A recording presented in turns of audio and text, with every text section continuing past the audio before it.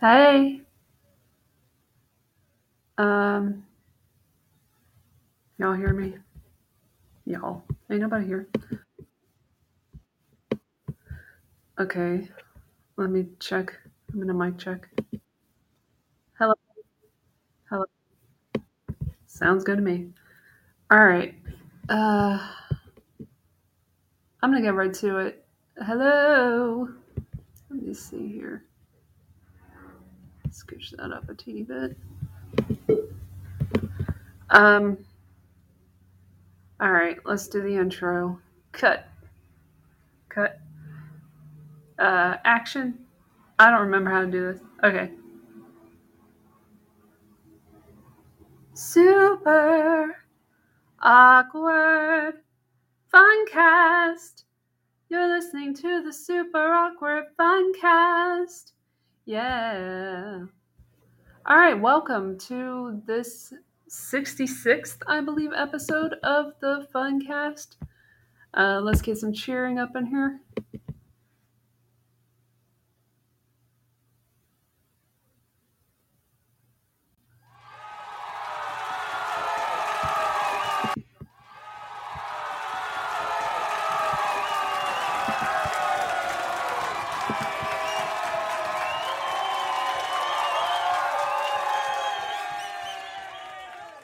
That was just as quick as I wanted it to be.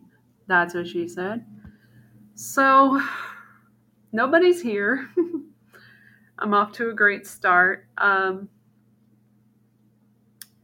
If you're new here, this is Al Latham with the latest on the dystopia that we live in. I've been doing this show since 2013, so about 10 years. So I don't know.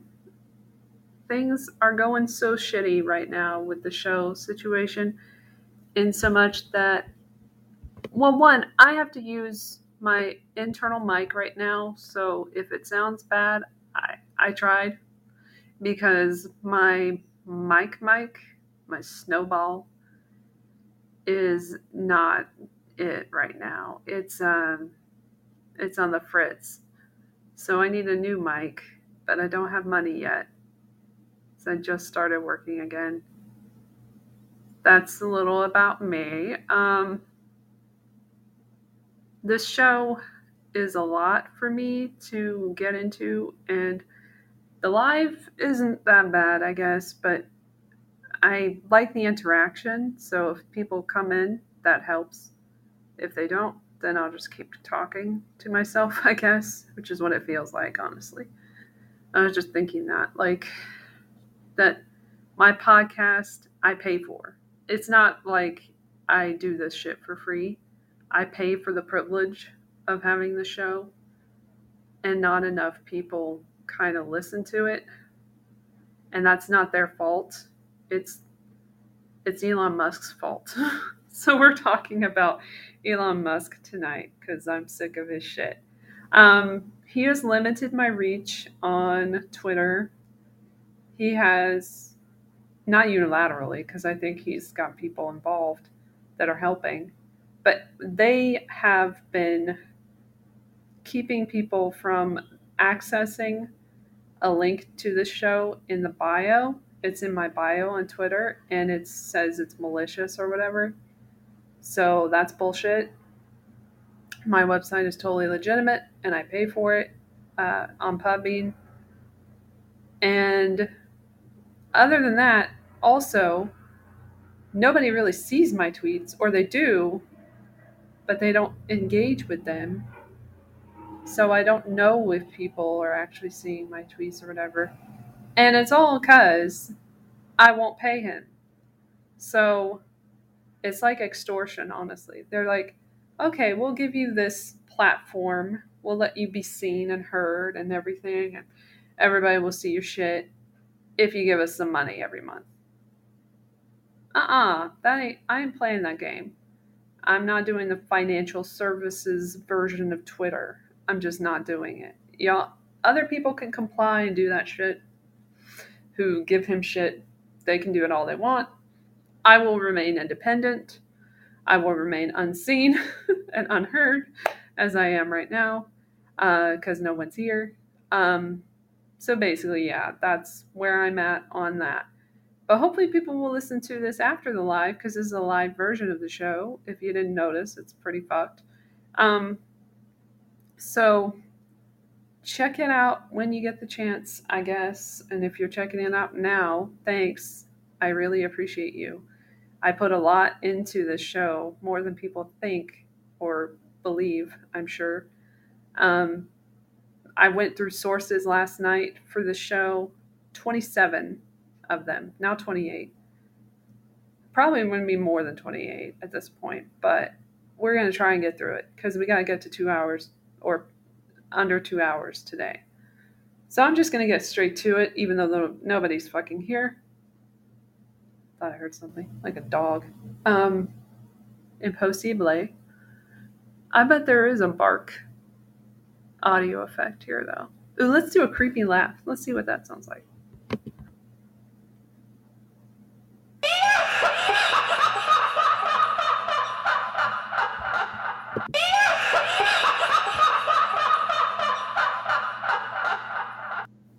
Don't like that. Okay.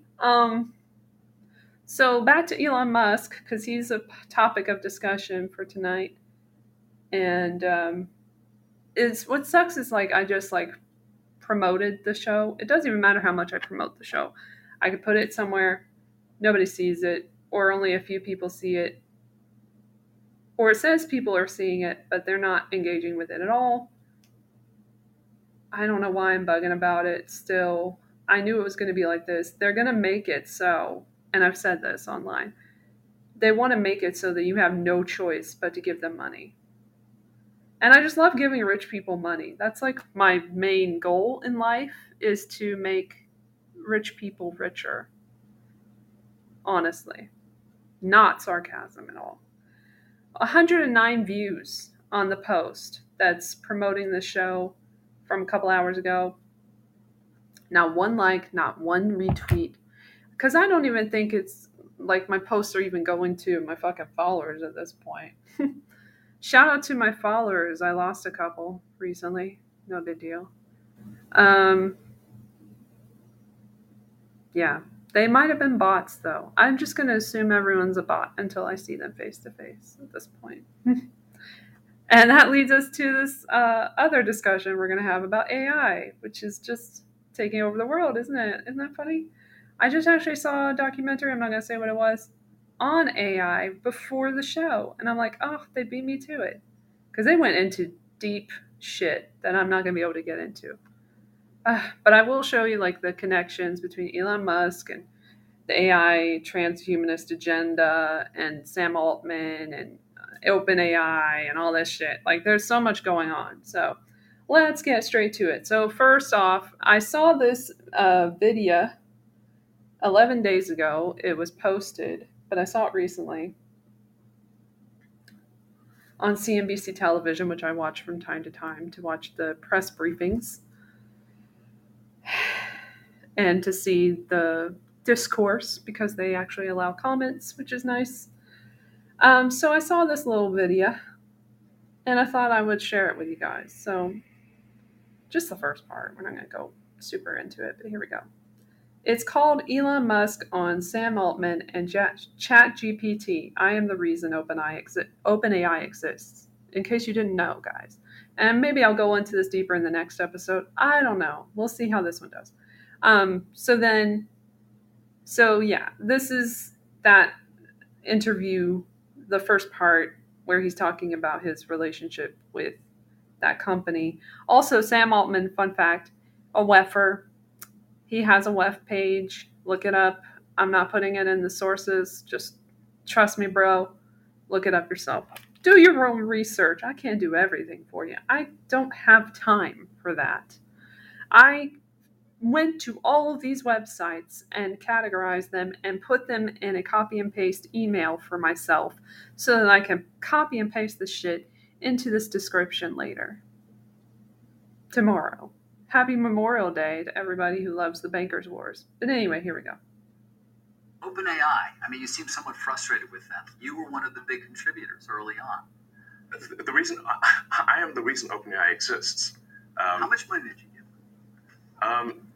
So I'm not sure the exact number, but it's some number on the order of $50 million. So the man, fate loves irony next level. You know what's funny about him also? He had a stake in PayPal early on. He was a co-founder, as you may have heard, and now he's bringing it back with the Twitter financial services X app thing. But anyway, I thought that was interesting. Like he puts all this money into shit, and then he goes away, or they get rid of him at some point, and then he has to come back in and prove himself and all this stuff. It's just like we're watching this fucker, like Tony Stark kind of dude, but not with the same cachet, like do all this shit. So I used to be close friends with Larry Page, and I would stay at his house, and we'd have these conversations long into the evening about AI, and I would, as you I would do, be constantly urging him to be careful about the danger of AI, and he was really not concerned about the danger of AI and was quite cavalier about it, and at the time. Google, especially after their acquisition of DeepMind, had 3/4 of the world's AI talent. They had obviously a lot of computers and a lot of money. So it was a unipolar world for AI. And we've got a unipolar world, but the person who controls that does not, or at least did not seem to be concerned about AI safety. That sounded like a real problem. So, and then the final straw was Larry calling me a speciesist. For being pro-human consciousness instead of machine consciousness. And I'm like, well, yes, I am. I am a speciesist. So you helped to the creation of OpenAI. You put as much as $50 million. More than helped. It wouldn't exist without me. It wouldn't exist without you. So I came up with the name. Right. Thanks, I guess. The name OpenAI refers to open source. So the intent was, what's the okay? So what was the opposite? What's the opposite of Google? Would be an open source nonprofit, because Google is closed source for profit, and that profit motivation can be potentially dangerous. So should you have gotten governance for that money? Should you have gotten some level of control, perhaps, in retrospect? Yeah, I fully admit to being a huge idiot here. Anyway, so OpenAI was like meant to be OpenAI, open as an open source. It was created as 501(c)(3), so part of it is also, in the beginning, I thought, look, this is probably a hopeless endeavor. How could we possibly compete with? How could OpenAI possibly compete with Google DeepMind? I mean, this seemed like an ant against an elephant, which is not a contest. And I was also, I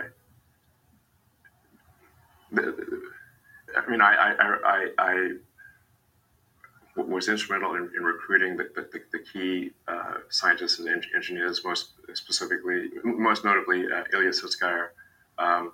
In fact, Ilya went back and forth several times because he would say he's going to join OpenAI, then Demis would convince him not to, then I would convince him to do so, and this went back and forth several times, and ultimately he decided to join OpenAI, and really Ilya joining was the linchpin for OpenAI being ultimately successful. So you're very disappointed in what's happened there in terms of it becoming a for-profit. Did you take any action? Sue them in some way? I do think that there's some. Look, it does seem weird that something can be a non-profit open source and somehow transform itself into a for-profit closed source. This would be like let's say you funded an organization to save the Amazon rainforest, and instead they became a lumber company and chopped down the forest and sold it for money. And you'd be therefore like, well, wait a second, that's the exact opposite of what I gave the money for. Yeah. Is that legal? That doesn't seem legal. And if it is, and in general, if it is legal to start a company as a nonprofit and then take the IP and transfer it to a for-profit that then makes tons of money. Microsoft. Shouldn't that be the default? And then I also think it's important to understand the like when push comes to shove, let's say they do create some digital superintelligence, almost godlike intelligence. I played the whole thing. Sorry. And what exactly is the relationship between OpenAI and Microsoft? And I do worry that Microsoft actually may be more in control than, say, the leadership team at OpenAI realizes. Microsoft, as part of Microsoft's investment, they have rights to all of the software, all of the model weights, and everything necessary to run the inference system. So they essentially have a great deal of control. At any point, Microsoft could cut off OpenAI. That was interesting. So then there's, you might have heard also 12 days ago, previously, prior to this, this is from C-SPAN, OpenAI CEO Sam Altman. If this technology goes wrong, it can go quite wrong.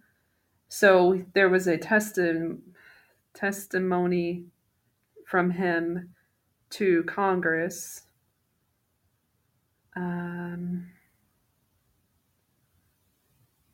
And this was part of it. Let's see what he says here. Oh, shit. Because this was in the recommendeds. God damn it. Testifies, blah, blah, blah. I alluded in my opening remarks to the jobs issue, the economic effects on... Okay, we'll get to that. So let's skip that because we're getting to that later. The impact on jobs. AI will change every job. Nutrition labels. Let's see what it says here. All right, worst fear. All right, that's probably where it gets interesting. Here we go. Thank you. I'm going to ask Mr. Altman if he cares to respond. Yeah. Look, we have tried to be very clear about the magnitude of the risks here. I think jobs and employment and what we're all going to do with our time really matters. I agree that when we get to very powerful systems, the landscape will change. I think I'm just more optimistic that we are incredibly creative and we find new things to do with better tools, and that will keep happening. My worst fears are that we, the field, the technology, the industry, cause significant harm to the world. I think that could happen in a lot of different ways. It's why we started the company. It's a big part of why I'm here today and why we've been here in the past and been able to spend some time with you. I think if this technology goes wrong, it can go quite wrong. And we want to be vocal about that. We want to work with the government to prevent that from happening. But we try to be very clear-eyed. Work with the government. About the downside cases and the work that we have to do to mitigate that. Thank you. We got to work with the government, guys. We can't do anything by ourselves. Okay. So a little more background on this OpenAI stuff. Hold on. Is this what I want to... Oh, man, do I want to go into that? I don't want to go into that. We'll go into that some other time. All right, so the Microsoft thing. So let's do that. Okay. So if you're wondering what happened with the Microsoft buy or whatever, OpenAI is giving Microsoft exclusive access to its GPT-3 language model. This is the latest news. From the MIT Technology Review, September 23rd, 2020. Actually, this is from 2020. That's interesting. Okay, so this was way before everything blew up recently. So this is 3 years ago, almost 3 years ago, by Karen Howe. The lab was supposed to benefit humanity. Now it's simply benefiting one of the richest companies in the world. The news. On September 22nd, 2020, Microsoft announced that it would begin exclusively licensing GPT-3, the world's largest language model built by San Francisco-based OpenAI. The model acts like a powerful autocomplete. It can generate essays given the starting sentence, songs given a musical intro, or even web page layouts given a few lines of HTML code. Microsoft says it will begin making use of these capabilities in its products and services, though it didn't specify details. What does exclusive mean? The companies say OpenAI will continue to offer its public facing API, which allows chosen users to send text to GPT-3 or OpenAI's other models and receive its output. Only Microsoft, however, will have access to GPT-3's underlying code, allowing it to embed, repurpose, and modify the model as it pleases, which is not very open to me, but whatever. A long time coming. OpenAI was originally founded as a nonprofit and raised its initial $1 billion on the premise that it would pursue AI for the benefit of humanity.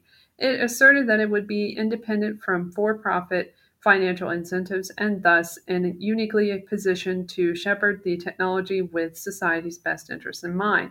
But in early 2019, it stirred controversy when it chose not to release GPT-3's predecessor, GPT-2, and shortly after broke from its pure nonprofit status to set up a for-profit arm. At the time, many speculated that part of the organization's motive to withhold GPT-2 might be to preserve the possibility of licensing the model in the future.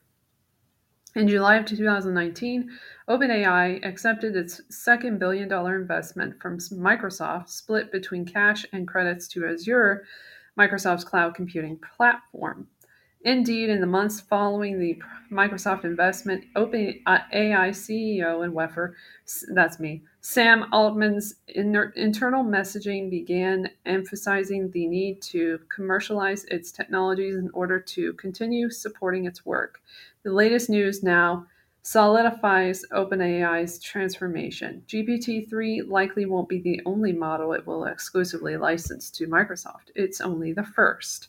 Why it matters. Over the past few years, there's been growing concern over the way AI concentrates power. The most advanced AI techniques require an enormous amount of computational resources, which increasingly only the wealthiest companies can afford. This gives tech giants outsized influence not only in shaping the field of research, but also in building and controlling the algorithms that shape our lives. Some experts have proposed leveling out the playing field by increasing government funding to academic labs for AI research, but this requires a level of foresight and coordination that the U.S. government in particular has struggled to manifest. OpenAI seems to offer an alternative solution that would rely on neither corporate nor government dollars, but that no longer seems to be the case. All right, let me calm that down. Shut up. I don't know if you can hear that as bad as I can hear it. Trying to shut it up. Okay. Then we got TechCrunch. This is from 2023. So this year, OpenAI releases GPT-4, a multimodal AI that it claims is state of the art. This is from March 14, 2023. Kyle Wiggers wrote it. What a name. OpenAI has released a powerful new image and text understanding AI model, GPT-4, that the company calls the latest milestone in its effort in scaling up deep learning. GPT-4 is available today to paying users, to OpenAI's paying users via ChatGPT Plus with a usage cap, and developers can sign up on a wait list to access the API. So it is super for profit now. Pricing is Pricing is 3 cents per 1,000 prompt tokens, about 750 words, and 6 cents per 1,000 completion tokens, again about 750 words. Tokens represent raw text, for example, the word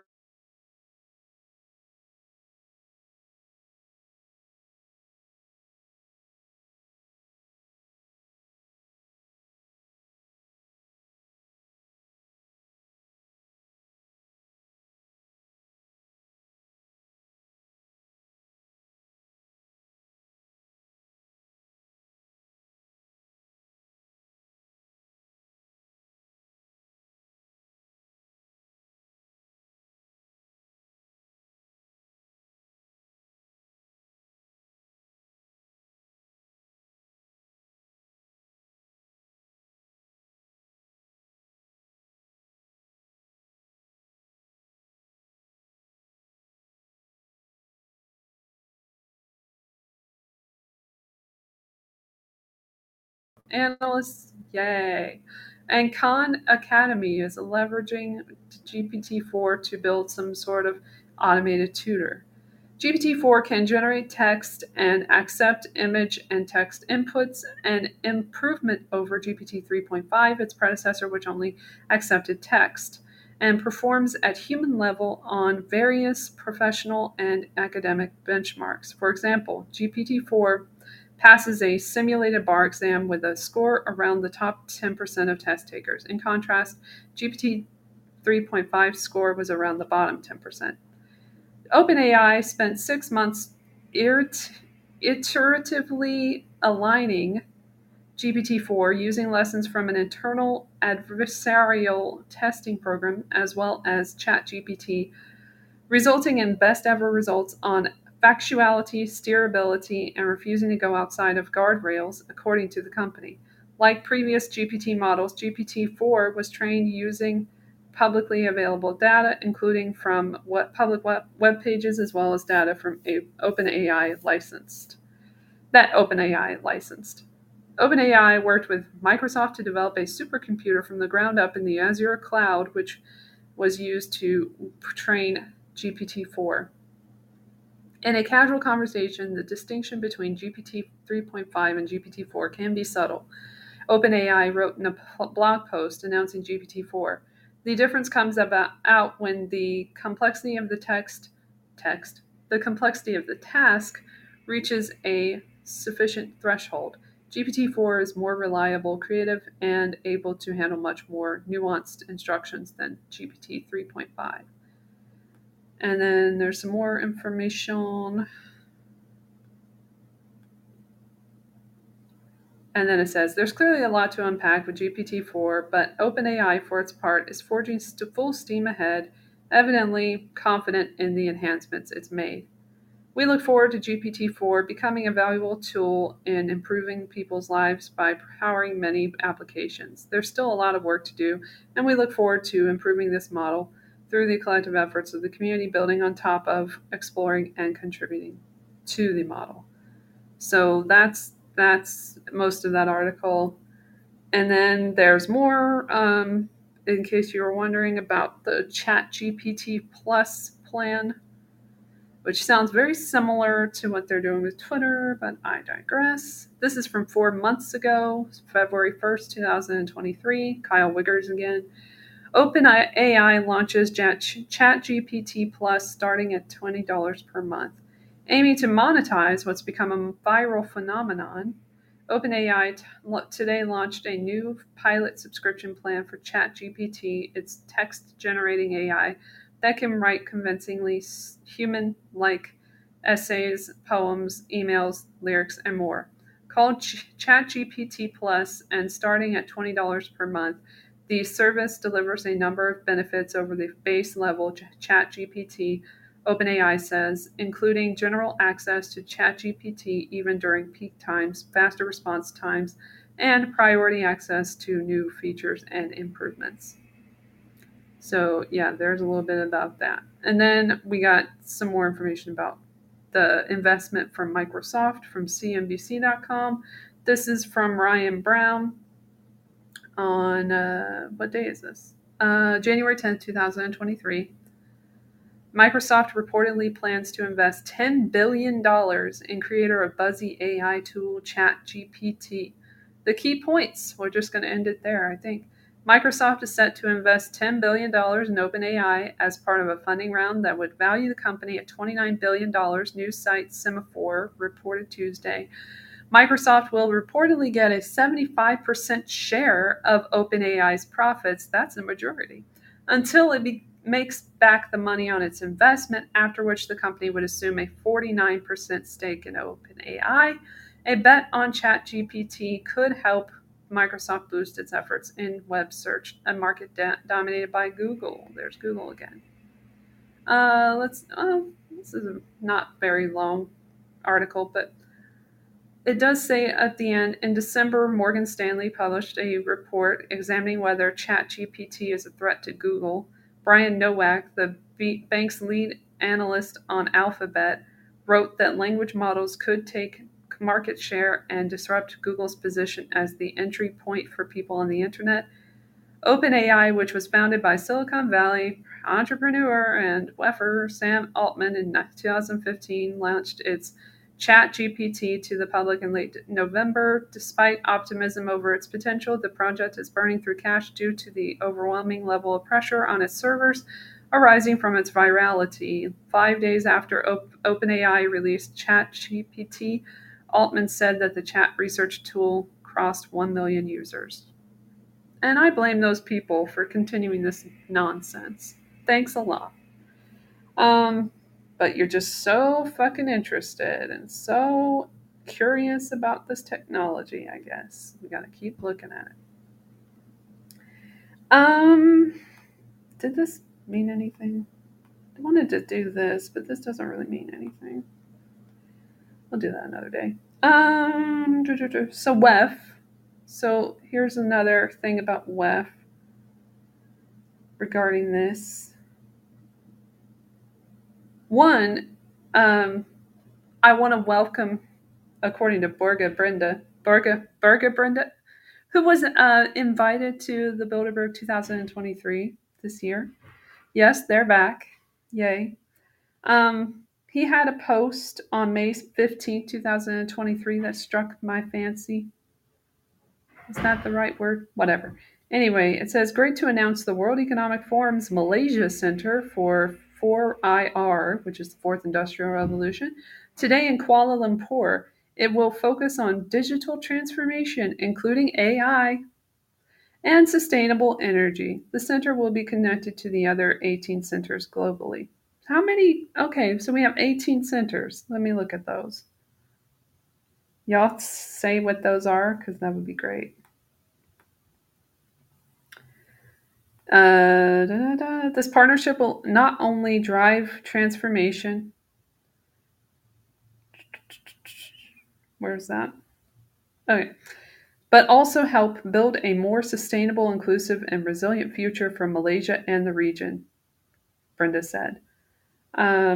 Also officiating the launch, Malaysia's Minister of Economy, Rafizi Ramli, said the launch reflects a critical insight in Malaysia's innovation journey, as it is a team sport and collaboration is essential. According to Rafizi, by being able to reproduce the same developmental paradigm, which entails working with the best in the world to gain insights, can assist in speeding up the formulation of policies as well as provide a platform and environment for our private sector. We hope the Malaysia Center for 4IR will not only put Malaysia on the regional map, but at the same time allows access to small and medium enterprises, SMEs, to tap into the global network of innovations and technology, he added. My Digital Corp Chief Executive Officer, Fabian Bigger, said the center marks a significant milestone since the Malaysia Digital Economy Blueprint and the National 4IR policy was rolled out. With the Malaysia Center for 4IR being hosted by the group, My Digital is mandated to ensure the initiatives under the roadmap and policies are carried out. The establishment of the center aligns with and further fortifies our initiatives to catalyze homegrown technology development by enhancing collaborative opportunities among stakeholders to unlock value in 4IR technologies, he added in a statement. The initiative will take place for 3 years and will soon develop a plan after obtaining input from external and private sectors during a roundtable discussion. The Malaysia Center for 4IR is the first in the ASEAN region and is the 19th among the other 18 centers located all over the world as an innovative hub. So this article is from originally The Star in Malaysia. Malaysia Center for 4IR to play a crucial role in driving digital economy. So yeah, that happened. Fun times. And then we have the Future of Jobs report just happened to come out this year as well. And that is getting a lot of got some. Oh, can I download this? I guess I can. Sure. Got some buzz or whatever online. Oh wait, I can look at the key findings. Let's do that instead. I don't want to download the whole thing. Okay, let's look at the key findings of that because I don't have time. So it says here, the Future of Jobs Report 2023 explores how jobs and skills will evolve over the next 5 years. This fourth edition of the series continues the analysis of employer expectations to provide new insights on how socioeconomic and technology trends will shape the workplace of the future. And again, this is from WEF, from April 30th, 2023. So these are the key findings. Economic, health, and geopolitical trends have created divergent outcomes for labor markets globally in 2023. While tight labor markets are prevalent in high-income countries, low and lower middle-income countries continue to see higher unemployment than before the COVID-19 pandemic. On an individual level, labor market outcomes are also diverging as workers with only basic education and women face lower employment levels. Are you trying to equate the two there? It's interesting. At the same time, real wages are declining as a result of an ongoing cost of living crisis, and changing worker expectations and concerns about the quality of work are becoming more prominent issues globally. The fourth edition of the survey has the widest coverage thus far by topic, geography, and sector.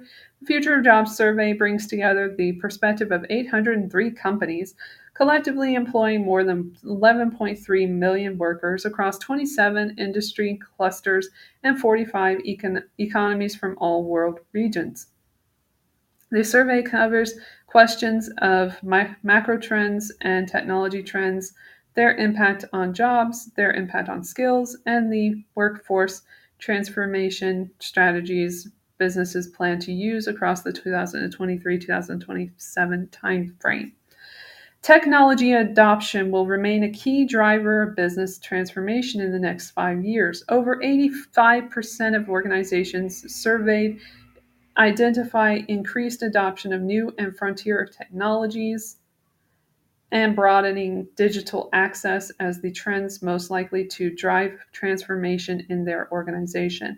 Broader application of environmental, social, and governance (ESG) standards within their organizations will also have a significant impact. The next most impactful trends are macroeconomic, the rising cost of living, and slow economic growth. The impact of investments to drive the green transition was judged to be the sixth most impactful macro trend, followed by supply shortages and consumer expectations around social and environmental issues. Though still expected to drive the transformation of almost half of the companies in the next 5 years, the ongoing impact of the COVID-19 pandemic, increased geopolitical divisions, and demographic dividends in developing, that's a lot of D's, and emergence, and that's what she said, and emerging economies were ranked lower as drivers of business evolution by respondents. The largest job creation and destruction effects come from environmental, technology, and economic trends. Among the macro trends listed, businesses predict the strongest net job creation effect to be driven by investments that facilitate the green transition of businesses, the broader application of ESG standards, and supply chains becoming more localized, albeit with job growth offset by partial job displacement in each case. Climate change adaptation and the demographic dividend in developing and emerging economies also rate high as net job creators. Technological advancement through increased adoption of new and frontier technologies and increased digital access are expected to drive job growth in more than half of survey companies, offset by expected job displacement in one-fifth companies. The net job creation effect places these two trends in 6th and 8th place, respectively. The three key drivers of expected net job destruction are slower economic growth, supply shortages, and the rising costs of inputs and the rising cost of living for consumers. Employers also recognize that increased geopolitical divisions and the ongoing impact of the COVID-19 pandemic will drive labor market disruption, which is the whole point, with an even split between employers who expect these trends to have a positive impact and employers who expect them to have a negative impact on jobs. Within technology adoption, big data, cloud computing, and AI feature highly on likelihood of adoption. More than 75% of companies are looking to adopt these technologies in the next 5 years. The data also shows the impact of the digitalization of commerce and trade.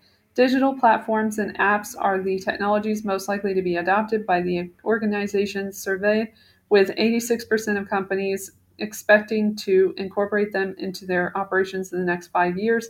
E-commerce and digital trade are expected to be adopted by 75% of businesses.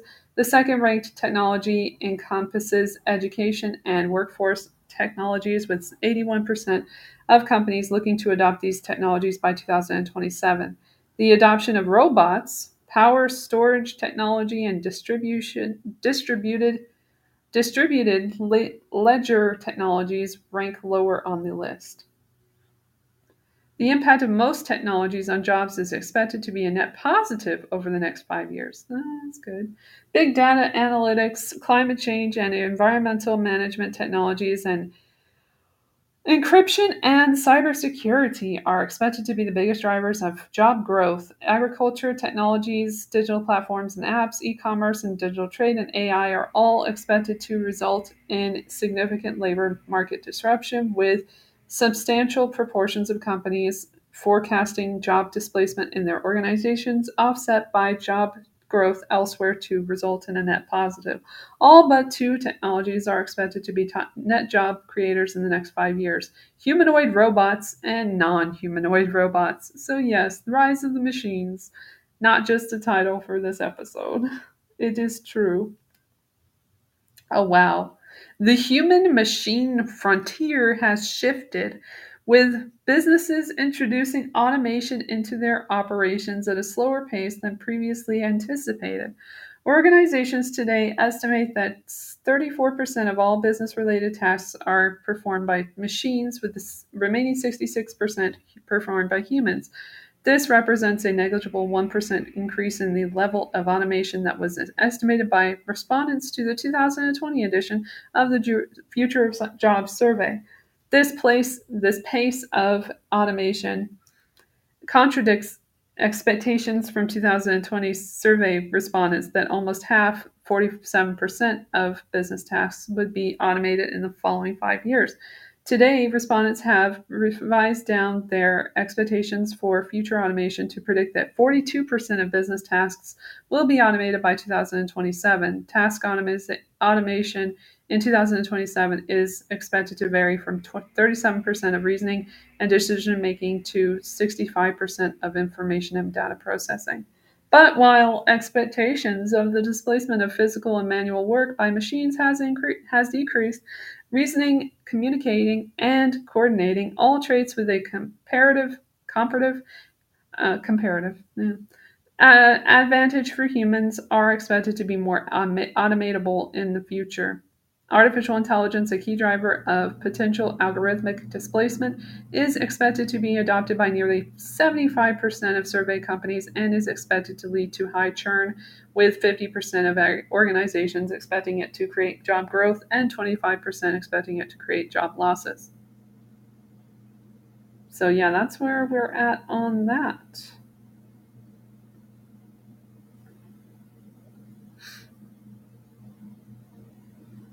Yeah, there's more, but it's like, if you want to read it, go ahead and read it, I guess. I'm not gonna. Then we have this lovely little article about AI from WEF. Good old WEF.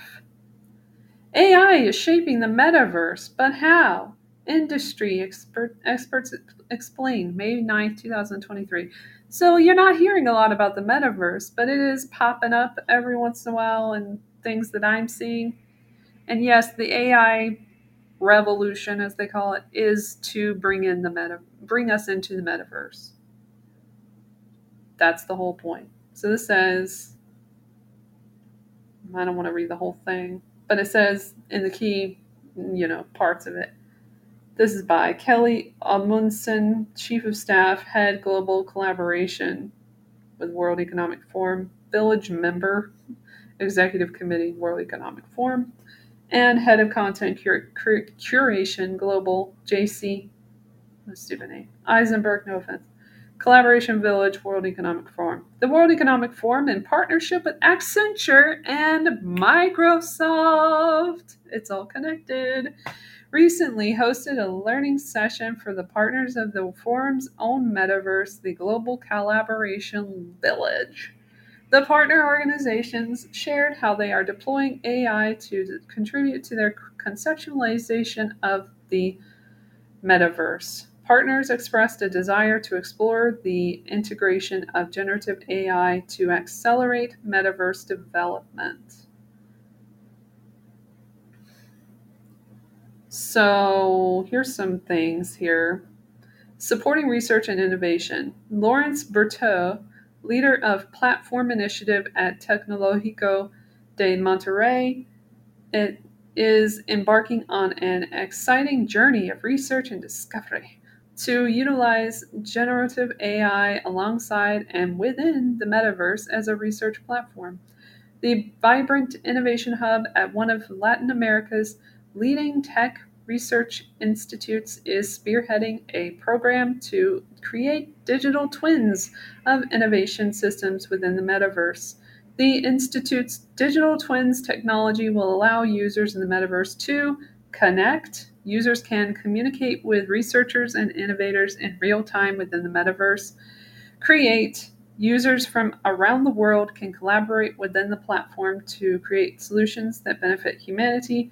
Experiment. Digital labs will exist in the metaverse for product validation, brainstorming, and innovative project acceleration. Experiences will be simulated in the metaverse through virtual and augmented reality, and access. Users will have access to real-time data generated by fellow users of the metaverse community. There's going to be a metaverse community, guys. Let's get ready.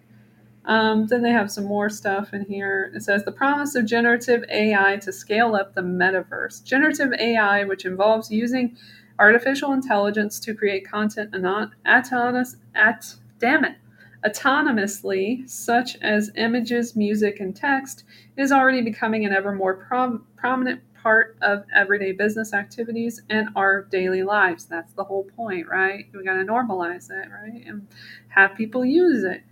When combined with metaverse technologies, virtual spaces where people can interact, collaborate, and experience virtual reality, a whole new arena of possibilities for immersive and interactive experiences arise. The integration of generative AI and the metaverse can create dynamic virtual environments where AI-generated content can adapt and respond to users' actions, creating personalized and engaging experiences. It can also enable new forms of art. They're trying to wipe out art with human-generated art.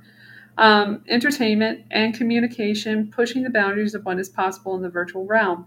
The partner organizations expressed great hope for generative AI to rapidly scale the development of the the metaverse, which is not the universe, allowing for unique content to be generated easily and not necessarily by expert developers only. Oh, Klaus came in. We are only at the beginning of our AI journey, said Professor Klaus Schwab, founder and executive chairman of the World Economic Forum. AI will have a fundamentally transformative impact on almost everything we do. And the applications of AI in the global collaboration village will help us to better understand. I can't do his accent anymore. Challenges, I could never facilitate deeper collaboration, and generate greater impact for the global community. I tried. That was the best I can do. Sorry, I'm not a genius. That's that's heartwarming information. I'm very excited about the future. I don't know about you guys. So let's do a little more on AI here, and then well, actually, let's switch from AI back to the Bilderberg 2023. So Bilderberg 2023 happened, and what was on the agenda? You might ask. Well, AI, of course. Um, it wasn't at the top of the agenda, like CNBC cites in this article. It's not really true. But if you look at I will tell you what it was. Let me go to Bilderberg meetings, and I'll tell you because I don't remember, so I'm going to tell you what the topics of discussion were. All you have to do yourself is go to bilderbergmeetings.org. You go there, you get to the page, it shows you the participants can be found here. You go there, you get the list, the press release, you get the participants, and right here you have the key topics for discussion this year, which were AI, banking system, China, energy transition, Europe, fiscal challenges, India, industrial policy and trade, NATO, Russia, transnational threats, Ukraine, US leadership. That is all in order. So technically, AI is at the top of the list, but not because of any reason. Anyway, key points in this article from Karen Gilchrist from May 18, 2023 are OpenAI CEO Sam Altman will join forces with key leadership from Microsoft, DeepMind, and Google on Thursday as the secretive Bilderberg meeting kickstarts. Artificial intelligence will be a key focus of the talks between members of the business and political elite in Lisbon, Portugal. This happened on May 18th, by the way. The annual Bilderberg event is shrouded in mystery with discussions held behind closed doors and under Chatham House rules.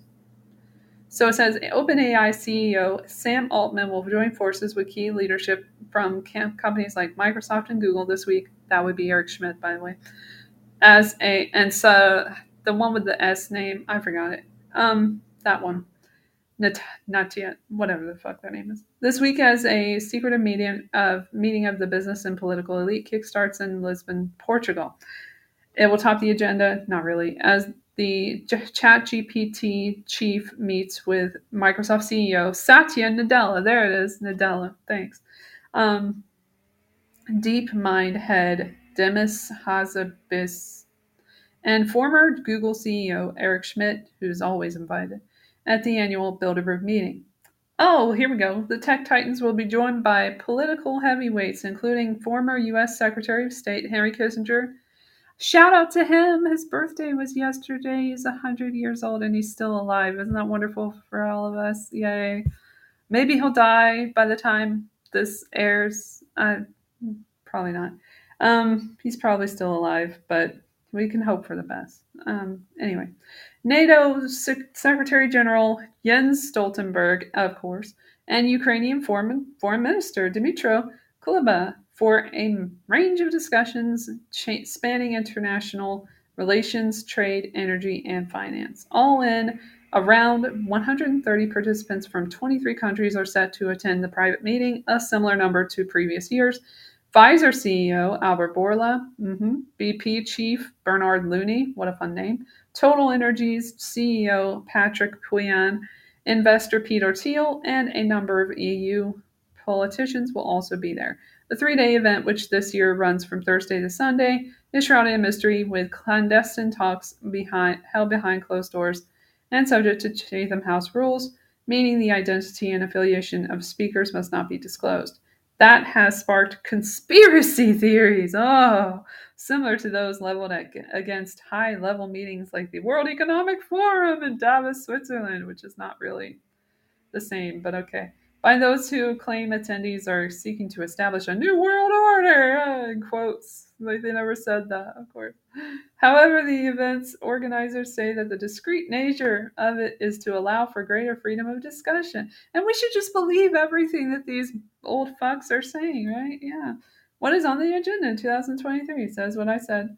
And the talks come as the rollout of artificial intelligence tools such as OpenAI's ChatGPT and Google's Bard have added to mounting concerns around the rapid development of technology, with Altman's called to testify before the U.S. Senate on Tuesday. And isn't that just the most amazing coincidence ever that that would happen at that time? Meanwhile, the ongoing war in Ukraine and concerns over rising China threats have become a source of continued discussion among Western leaders, with signs of division in U.S. and European policy rising over recent months. And then it says, what is Bilderberg? Yeah, I already know what that is. I don't need you to tell me. But anyway,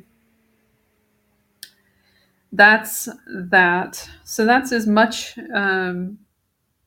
mainstream information you're going to get about Bilderberg as possible this year. So shout out to CNBC for doing something, I guess. It's better than nothing. So back to AI. So what's AI going to do? Let's see what people are talking about on CNBC specifically at the moment. This is from 2 days ago, so this is pretty recent. This is Harvey Mason Jr., CEO of the Recording Academy, and Peter T. Paterno, partner at King Holmes, Paterno, and Soriano, joining Power Lunch to discuss the impact of AI on the music industry. So how AI could affect the music industry with these fuckers. Orchestrated the way Tina's songs were orchestrated, and I want it to sound. Hold on, let me go back. With an AI generating music machine. And say, I would like you to write. Hold on, let me go back again. Damn, shit. Community. Hold on a second. And what would the potential damage be to the creative community if, for example, I were able to interact with an AI generating music machine and say, I would like you to write me a song in the genre of Tina Turner. I want it orchestrated the way Tina's songs were orchestrated, and I want it to sound like Tina Turner. Well, first off, that's happening and it's going to happen. And of course, there are risks associated with it. We need to figure out how the original creator, or in that case, Tina, would be compensated. But that's Harvey Mason AI Jr. is here. People are using it. Creators are going to deploy it to be more creative. Ever since the evolution of, darn near the drum, technology has changed the way people create music. And I don't see it being any different with AI. There are some nuances that hopefully we're going to discuss and need to be talked about, but it's a new version of technology that's going to enable creators hopefully to do more.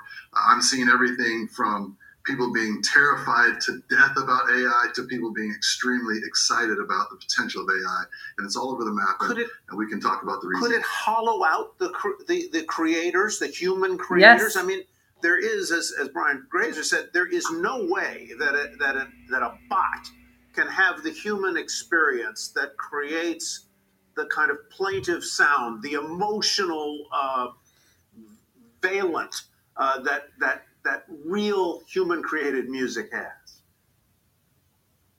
Well, personally, as a creator, I believe that's absolutely true. And at the Academy, we are working to find ways to make sure that remains the case. But emotion, heart, passion, feeling, storytelling is always going to have a human component to it, regardless of what technology does.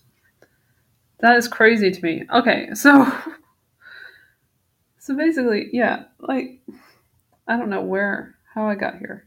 Okay, all right. YouTube being weird. Okay, so that's also in the testimony, or there was like a Senate hearing with AI people, for lack of a better, technology companies or whatever, and about AI, and had some people testifying who are creators, and they were saying how the human touch is so important, and like human experiences, and how this composer was talking about like composing something and it takes so long and there's so much involved in it and so much emotion and everything, and that's not gonna exist in the AI version of it or whatever. So yeah, that is a complaint that people are having as creators and whatnot. And then there's also it's all connected because the WGA thing is mainly about it's about compensation, the strike, but it's also about the introduction of AI. And I've conducted a few interviews about that, and you can check it out on my channel, my YouTube channel at AKL Latham, aka L Latham, and see, that's a part of it as well. And then same thing with SAG-AFTRA, who are trying to get a strike authorization right now. So it's going to put a lot of people out of business, and I think that's partly why it exists. So let's move on. This is called Here's How This Company is Using AI to Improve Drive-Through Process. So they're already using it through in drive-throughs. AI take your order using AI at the drive-through. Anyway, this is from CNBC as well. 2 days ago, Krishna Gupta, CEO and chairman at Presto Automation, joins Power Lunch to explain how his company uses AI to improve drive-through processes in the food industry. So here we go. Krishna Gupta is the chairman and CEO of Presto Automation. Welcome. You're here on set with us. You guys are a public company now, market cap just over $100 million. And maybe welcome. The most tangible way for a lot of people to relate to. Oh, welcome. Thank you for joining. I really appreciate it. Stick around, please. AI. What tell us the backstory. Great to be here today. And the backstory is quite simple. At the end of the day, we've been in the restaurant industry, the restaurant technology industry for a long time. Over the pandemic, we realized that drive-through and automating drive-throughs happened to be one of the most immediately actionable applications. And that's another part of it. So yeah, the fucking lockdowns and everything facilitated the usage of AI, or the normalization and the automation of many industries. So that was part of getting us ready for this moment. Of enterprise AI, and then enter generative voice and generative AI, and that actually makes all of this even more compelling. So we think we've sort of stumbled upon this amazing convergence of the technology being ready just at this time, and the market being ready with labor costs going up and people realizing like, wow, we should be doing this. I'm getting calls from restaurant CEOs, from franchise operators, from board members being like, how can we get this into our system now? So and it says, oh, sorry. Here today. It says that Hardee's uses this, and also these other restaurants. Hold on, let me get this back. This time, and the market being ready with labor costs going up and people realizing like, wow, we should be doing this. I'm getting calls from restaurant CEOs, from franchise operators, from board members being like, how can we... So Hardee's, Carl's Jr., by the way, same company. Interesting. Checkers and Del Taco are using this. Our system now. So I guess one of the great frustrations when I interact with a voice, whether it's service, whether it's at a restaurant, whether it's a service call I make to Delta Airlines, I'm not picking on Delta Airlines particularly. They never seem Fuck Delta. to have or be able to answer the question that I have. Will AI enable it so that the question I want answered, they can actually answer? Well, it's a really good question. So I think there's an important distinction to draw between drive-through and customer service in more complex areas. And so in drive-through, the nice thing is it's a relatively confined problem set, and I'm working off a menu that's particular to a brand or particular to a franchise. And so I can understand your question, and I can control it, and I can answer. It's not trivial. There are a lot of complexities in it, which is why it's an interesting problem to work on. I want no pickles and no lettuce. Yeah, and then I want a strawberry milk. Oh, no, actually, I want a chocolate milkshake. And it's like, okay, I want the special of the day, but it's not the special of the day. So there's all that. Now, the interesting thing is you're talking about Delta Airlines. Has a 95% order success rate. I think to answer your question and make you a satisfied customer for Delta Airlines, involves and requires a certain amount of emotional and cognitive intelligence, which the drive-through doesn't necessarily do. But I was actually sitting down with the CEO of a big customer, or big potential customer yesterday, and he said the top 5% of order takers in the drive-throughs are actually very emotionally intelligent. Mm-hmm. So if we can now use the AI to make 100% every single order taker be emotionally intelligent and cognitive, and or get emotionally intelligent people. Oh wait, we can't afford those. It's cheaper to make all these fucking generative AI chatbot things. accurate for 100% of orders. That's transformational. And let me just offer the observation that both offers you a viable sort of business if people want to tie up with you, and you're actually able to increase revenue at some of these partners, for instance, by upselling people on the drive-through. So as we think through the implications, I think yours is one of the most tangible. That's right. No, the upsell engine is supremely important to the ROI for the customers. The labor savings are nice, but at the end of the day, if you can increase the check size or your overall revenue on a store for 5-6%, right, that is massive. Yeah, Chris. Yeah. All right. And then there's another video here from the same channel. AI industry is not unregulated under current laws, says CFPB Director Rohit Chopra.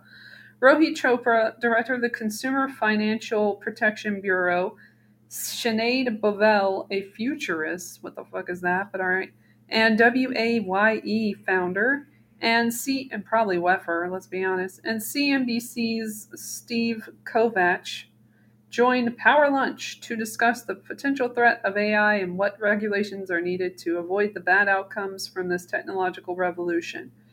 See, they're just like overwhelming people with information about AI in their shows to like really drive it home what the initiative is. Here we go. How are you thinking about AI as specifically it affects consumer protection, financial protection?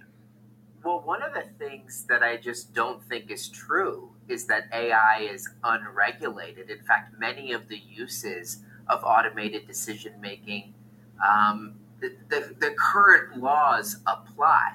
We have anti-discrimination laws. We have laws against deception. Are we going to have that for AI, by the way? Are they going to be like a protected class in the future? Do we know this? Relate to employment, so many others.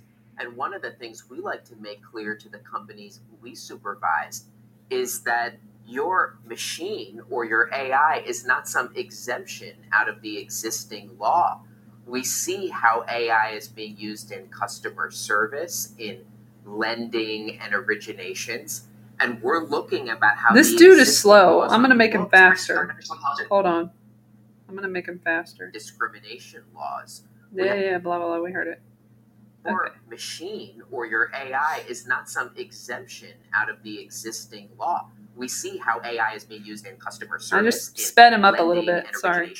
And we're looking about how the existing laws on the books can actually rein in some of those abuses. Yes, there are other places we may need more rules, but I just want to make sure as an initial step that people aren't using their machine as an excuse to violate existing law. Sinead, what are your concerns and where do you think regulators should be most focused? Yeah, my concerns kind of fall into three categories, right? We have the shorter-term risks, the disruption these systems could have to our information ecosystems. So what does democracy look like in a world where it's not just human-generating content, but artificial intelligence at mass scale, people kind of mass-producing misinformation, disinformation. Move more there so it is. into the mid-term or medium-term risk. Midterm. She made a mistake there. Workforce. And then there's this longer-term category where there is a little bit more controversy. Things like AI alignment and control. And that part of the risk spectrum seems to get a lot of focus. But I think regulators really do need to be kind of zooming into the short-term and the medium-term risks. And then long-term risks need to stay in this category of exploration and research. I love how she just threw in the whole like disinformation, misinformation thing. So you might be wondering also, how does this connect to Elon Musk and what he's doing now? Well, and the transhumanist agenda that I brought up before. You might not have heard, you might have heard, but this has happened. So let's get to this. Just listen. Elon Musk's Neuralink announcing it received FDA approval for its first in-human clinical trial, meaning that it will be able to test its implants Interesting. in people's brains. Anjali Kamlani is here with the details. Anj, what do we need to know? Obviously, a massive milestone here for the company. That's right. It is a huge milestone. They finally, after 4 guesses and attempts by Mr. Musk, as well as a failed, or rather a rejected filing last year, the company is finally able to move forward in its human trials. Now, this is just the first step, as we know, and they did let us know by Twitter, of course, yesterday, saying in a tweet that they have received the approval, which is the first step, and that recruitment has not yet begun for the trial, and they'll be giving out more information later. So this is literally all we know right now about where that stands.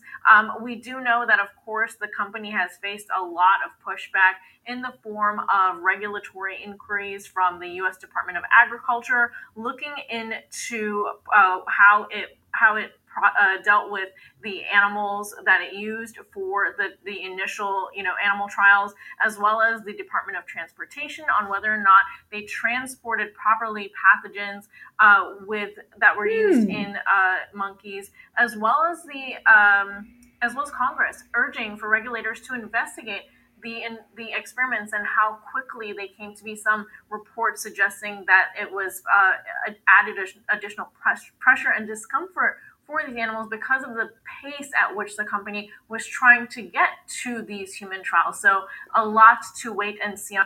She forgot to mention that, we'll get to this, but a lot of them died. Okay. On how this moves forward, how many people will be enrolled or allowed to be enrolled in the trials, and whether or not the company will look to the NIH and the government for assistance with these trials. We know that they have rejected any additional, animal level trial help. So it's going to be interesting to see how that pans out. She could not get through that fast enough. This is Elon Musk's Neuralink approved by FDA for human trials, Yahoo Finance. So we're going to them. So that's not disturbing at all. And then I just left, under their little notice, their little press release on their little Twitter, their tweet. Under their tweet, I said, "Good luck, humans." And I shared this lovely article from The Guardian. Musk's Neuralink faces federal inquiry after killing 1,500 animals in testing. And it's 5 months old, which is interesting because he wanted to get this done within 6 months, as you'll see. December 6, 2022.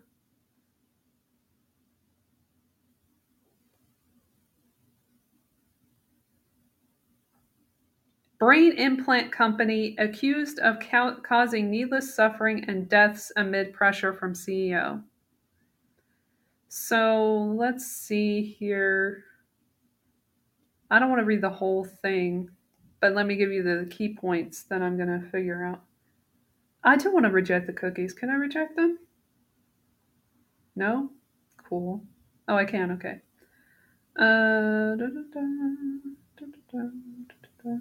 They don't let me reject them. Oh, they do. Okay. Sweet. All right. The cookies are rejected. We shall move on, and I will do it unmolested by that stupid message. Elon Musk's Neuralink, a medical device company, is under federal investigation for potential animal welfare violations amid internal staff complaints that its animal testing is being rushed, causing needless suffering and deaths, according to documents reviewed by Reuters and sources familiar with the investigation and company operations. Neuralink Corp is developing a brain implant it hopes will help paralyzed people walk again and cure other neurological ailments by giving monkeys implants. Okay. The federal investigation, which has not been previously reported, was opened in recent months by the U.S. Department of Agriculture's Inspector General at the request of a federal prosecutor, according to 2 sources with knowledge of the investigation. The inquiry, one of the sources said, and they are anonymous, so we take whatever we hear with a very big grain of salt. A pillar of salt. Focuses on violations of the Animal Welfare Act, which governs how researchers treat and test some animals. The investigation has come at a time of growing employee dissent about Neuralink's animal testing, including complaints that pressure from Musk to accelerate development has resulted in botched experiments, according to a Reuters review of dozens of Neuralink documents and interviews, which is more what I'm interested in, the facts of the matter, with more than 20 current and former employees. Such failed tests have had to be repeated, increasing the number of animals being tested and killed, the employees say. The company documents include previously unreported messages, audio recordings, emails, presentations, and reports. Musk and other Neuralink executives did not respond to requests for comment. I'm sure they didn't.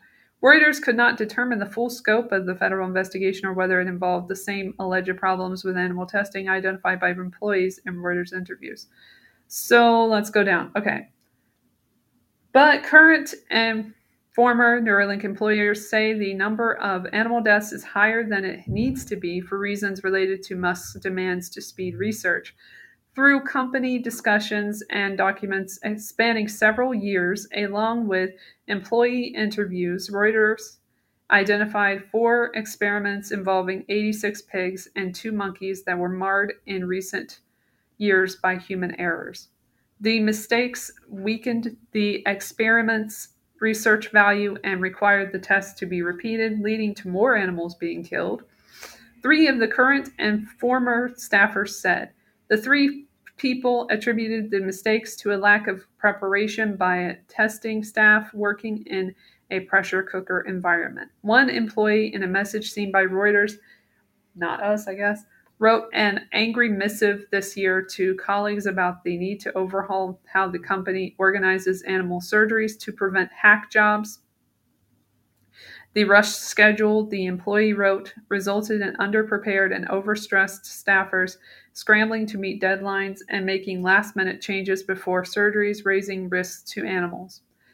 Musk has pushed hard to accelerate Neuralink's progress, which depends heavily on animal testing, current and former employees said. This year, the chief executive sent staffers a news article about Swiss researchers who developed an electrical implant that helped a paralyzed man walk again. We could enable people to use their hands and walk again in daily life, he wrote to staff at 6:37 a.m. Pacific time on February 8th. 10 minutes later, he followed up. In general, we are simply not moving fast enough. It is driving me nuts.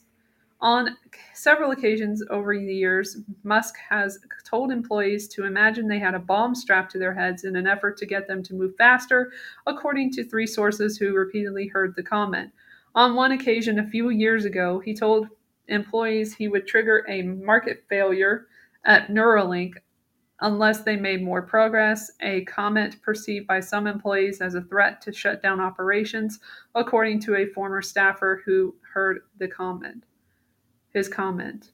5 people who have worked on Neuralink's animal experiments told Reuters they had raised concerns internally. They said they had advocated for a more traditional testing approach in which researchers would test one element at a time in an animal study and draw relevant conclusions before moving on to more animal tests. Instead, these people said Neuralink launches tests in quick succession before fixing issues in earlier tests or drawing complete conclusions. The result, more animals overall are tested and killed in part because the approach leads to repeated tests. One former employee who asked management several years ago for more deliberate testing was told by a senior executive it wasn't possible given Musk's demands for speed, the employee said. 2 people told Reuters they had left the company over concerns about animal research. The problems with Neuralink's testing have raised questions internally about the quality of the resulting data, 3 current or former employees said. Such problems could delay the company's bid to start human trials, which Musk has said the company wants to do within the next 6 months. It's been less than 6 months since this article. What in the fuck? They also add to a growing list of headaches for Musk, who is facing criticism of his management of Twitter, which we've already gone into and everything, The U.S. Food and Drug Administration is in charge of reviewing the company's applications for approval of its medical device and associated trials. The company's treatment of animals during research, however, is regulated by the USDA under the Animal Welfare Act. The FDA didn't immediately comment. So then it says some Neuralink rivals are having more success. Synchron, which was launched in 2016, is developing a different implant with less ambitious goals for medical advances, received FDA approval to start human trials in 2021. The company's device has allowed paralyzed people to text and type by thinking alone. Creepy as fuck. Synchron has also conducted tests on animals, but it has killed only about 80 sheep as part of its research. Still too much for me, but whatever. According to studies of the Synchron implant reviewed by Reuters, Musk approached Synchron about a potential investment. Of course he did. Reuters reported in August. They declined to comment. In some ways, Neuralink treats animals quite well compared with other research facilities. Oh, they're trying to help them out here, employees said in interviews, echoing public statements by Musk and other executives. Company leaders have boasted internally of building a monkey Disneyland in the company's Austin, Texas facility where lab animals can roam, a former employee said. In the company's early years, Musk told employees he wanted the monkeys at his San Francisco Bay Area operation to live in a monkey Taj Mahal, said a former employee who heard the comment. Another former employee recalled Musk saying he disliked using animals for research but wanted to make sure they were the happiest animals while alive. The animals have fared less well, however, when used in the company's research, current and former employees say. The first complaints about the company's testing involved its initial partnership with University of California, Davis to conduct the experiments. In February, an animal rights group, the Physicians Committee for Responsible Medicine, filed a complaint with the USDA accusing the Neuralink UC Davis project of botching surgeries that killed monkeys and publicly released its findings. The group alleged that surgeons used the wrong surgical glue twice, which led to 2 monkeys suffering and dying, while other monkeys had different complications from the implants. The company has acknowledged it killed 6 monkeys on the advice of UC Davis veterinary staff because of health problems caused by experiments. It called the issue with the glue a complication from the use of an FDA-approved product. In response to a Reuters inquiry, a UC Davis spokesperson shared a previous public statement defending its research with Neuralink and saying it followed all laws and regulations. A federal prosecutor in the Northern District of California referred the animal rights group's complaint to the USDA Inspector General, which has since launched a formal investigation, according to a source with direct knowledge of it.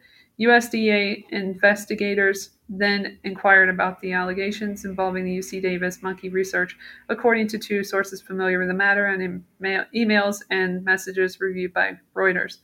The investigation is concerned with the testing and treatment of animals in Neuralink's own facilities, one of the sources said, without elaborating. In 2020, Neuralink brought the program in-house, and it has since built its extensive facilities in California and Texas. A spokesperson for the U.S. Attorney's Office for the Northern District of Columbia declined to comment. And then we have more about animal stuff. The mistakes leading to unnecessary animal deaths, including one instance in 2021 when 25 out of 60 pigs in a study had devices that were the wrong size implanted in their heads, an error that could have been avoided with more preparation. According to a person with knowledge of the situation in company documents and communications reviewed by Reuters, the mistake raised alarm among Neuralink's researchers. Among them, in May 2021, Victor Carazia, a scientist, wrote to colleagues that the mistake could be a red flag to FDA reviewers of the study. Guess it wasn't. Which the company planned to submit as part of its application to begin human trials. His colleagues agreed, and the experiment was repeated with 36 sheep, according to the person with knowledge of the situation. All the animals, both the pigs and the sheep, were killed after the procedures, the person said. Carazia did not comment in response to requests. On another occasion, staff accidentally implanted Neuralink's device on the wrong vertebra of two different pigs during two separate surgeries, according to two sources with knowledge of the matter and documents reviewed by Reuters. The incident frustrated several employees who said the mistakes on two separate occasions could have easily been avoided by carefully counting the vertebrae before inserting the device. The company veterinarian Sam Baker advised his colleagues to immediately kill one of the pigs to end her suffering. Based on low chance of full recovery and her current poor psychological well-being, it was decided that euthanasia was the only appropriate course of action. He wrote colleagues about one of the pigs a day after the surgery, adding a broken heart emoji. Why? Why, though? Didn't comment. Employees have sometimes pushed back on Musk's demands to move fast. In a company discussion several months ago, some Neuralink employees protested after a manager said that Musk had encouraged them to do a complex surgery on pigs soon.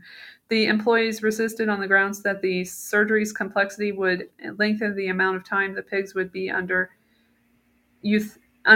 anesthesia, risking their health and recovery. They argued they should first figure out how to cut down the time it would take to do the surgery. It's hard on the little piggies, one of the employees said, referring to the lengthy period under anesthesia. In September, the company responded to employee concerns about its animal testing by holding a town hall to explain its processes. It soon after opened up the meetings to staff of its federally mandated board that reviews the animal experiments. Neuralink executives have since said publicly that the company tests animals only when it has exhausted other research options, but documents and company messages suggest otherwise. During a November 30th presentation the company broadcast on YouTube, for example, Musk said surgeries were used at a later stage of the process to confirm that the device worked rather than to test early hypotheses. We're extremely careful, he said, to make sure that testing is confirmatory, not exploratory, using animal testing as a last resort after trying other methods. In October, a month before his comments, Autumn Sorrells, the head of animal care, ordered employees to scrub exploration from study titles retroactively and stop using it in the future. Neuralink records reviewed by Reuters contained numerous references over several years to exploratory surgeries, and 3 people with knowledge of the company's research strongly rejected the assertion that Neuralink avoids exploratory tests on animals. Company discussions reviewed by Reuters showed several employers expressing concerns about Sorrell's request to change exploratory study description, saying it would be inaccurate and misleading. One noted that the request seemed designed to provide better optics for Neuralink. So yeah, that's fun. Then we got the jobs information. Like, we already went over pretty much everything that AI is doing right now.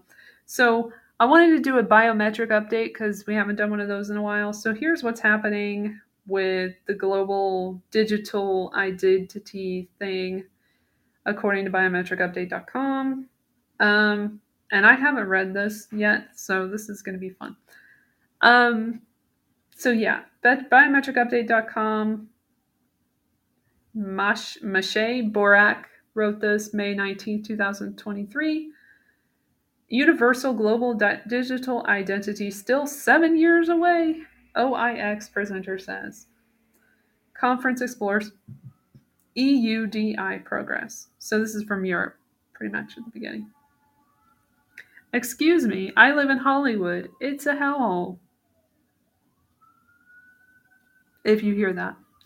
Okay, so it says Europe is currently rushing to launch its digital ID project, the European Digital Identity Wallet, EUDI, governed by the EL, I guess that's an L, I don't know, DAS regulation.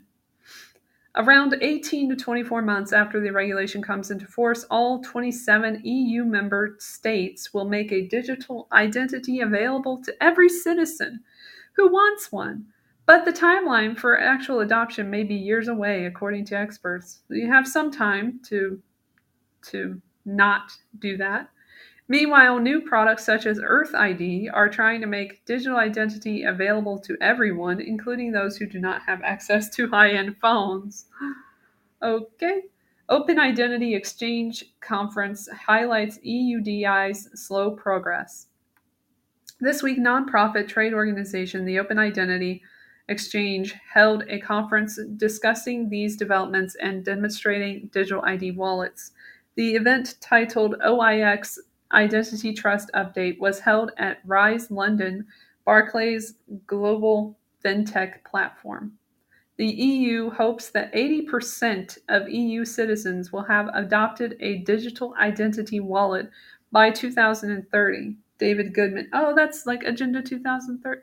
Agenda 2030, right? It's called that now. It was Agenda 21 and now it's called that. David Goodman, director at Identitas Consulting, said during the event, "The idea that we're still 7 years away from the dream of universal global identity for everyone is sobering," he notes. He presented the current state of LDAS, the regulation governing EU's digital identity, which is still in progress.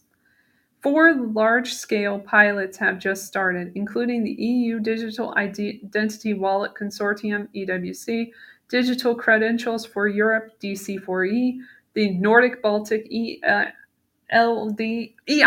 it's an I, god damn it, no BID, and pilots for digital identities wallet potential with hundreds of, oh, I see what they did there. No, I don't. I really don't, though. Do I? I don't know. Anyway, with hundreds of participants. In addition, interinstitutional discussions, known as trialogues, okay, that's new, are taking place right now with hopes that the regulation will come into force in the fourth quarter, says Goodman. The EWC pilot, for instance, covers all member states and has 41 beneficiaries and 35 associated partners. It is led by the Bolagsverket, the Swedish Registry Office.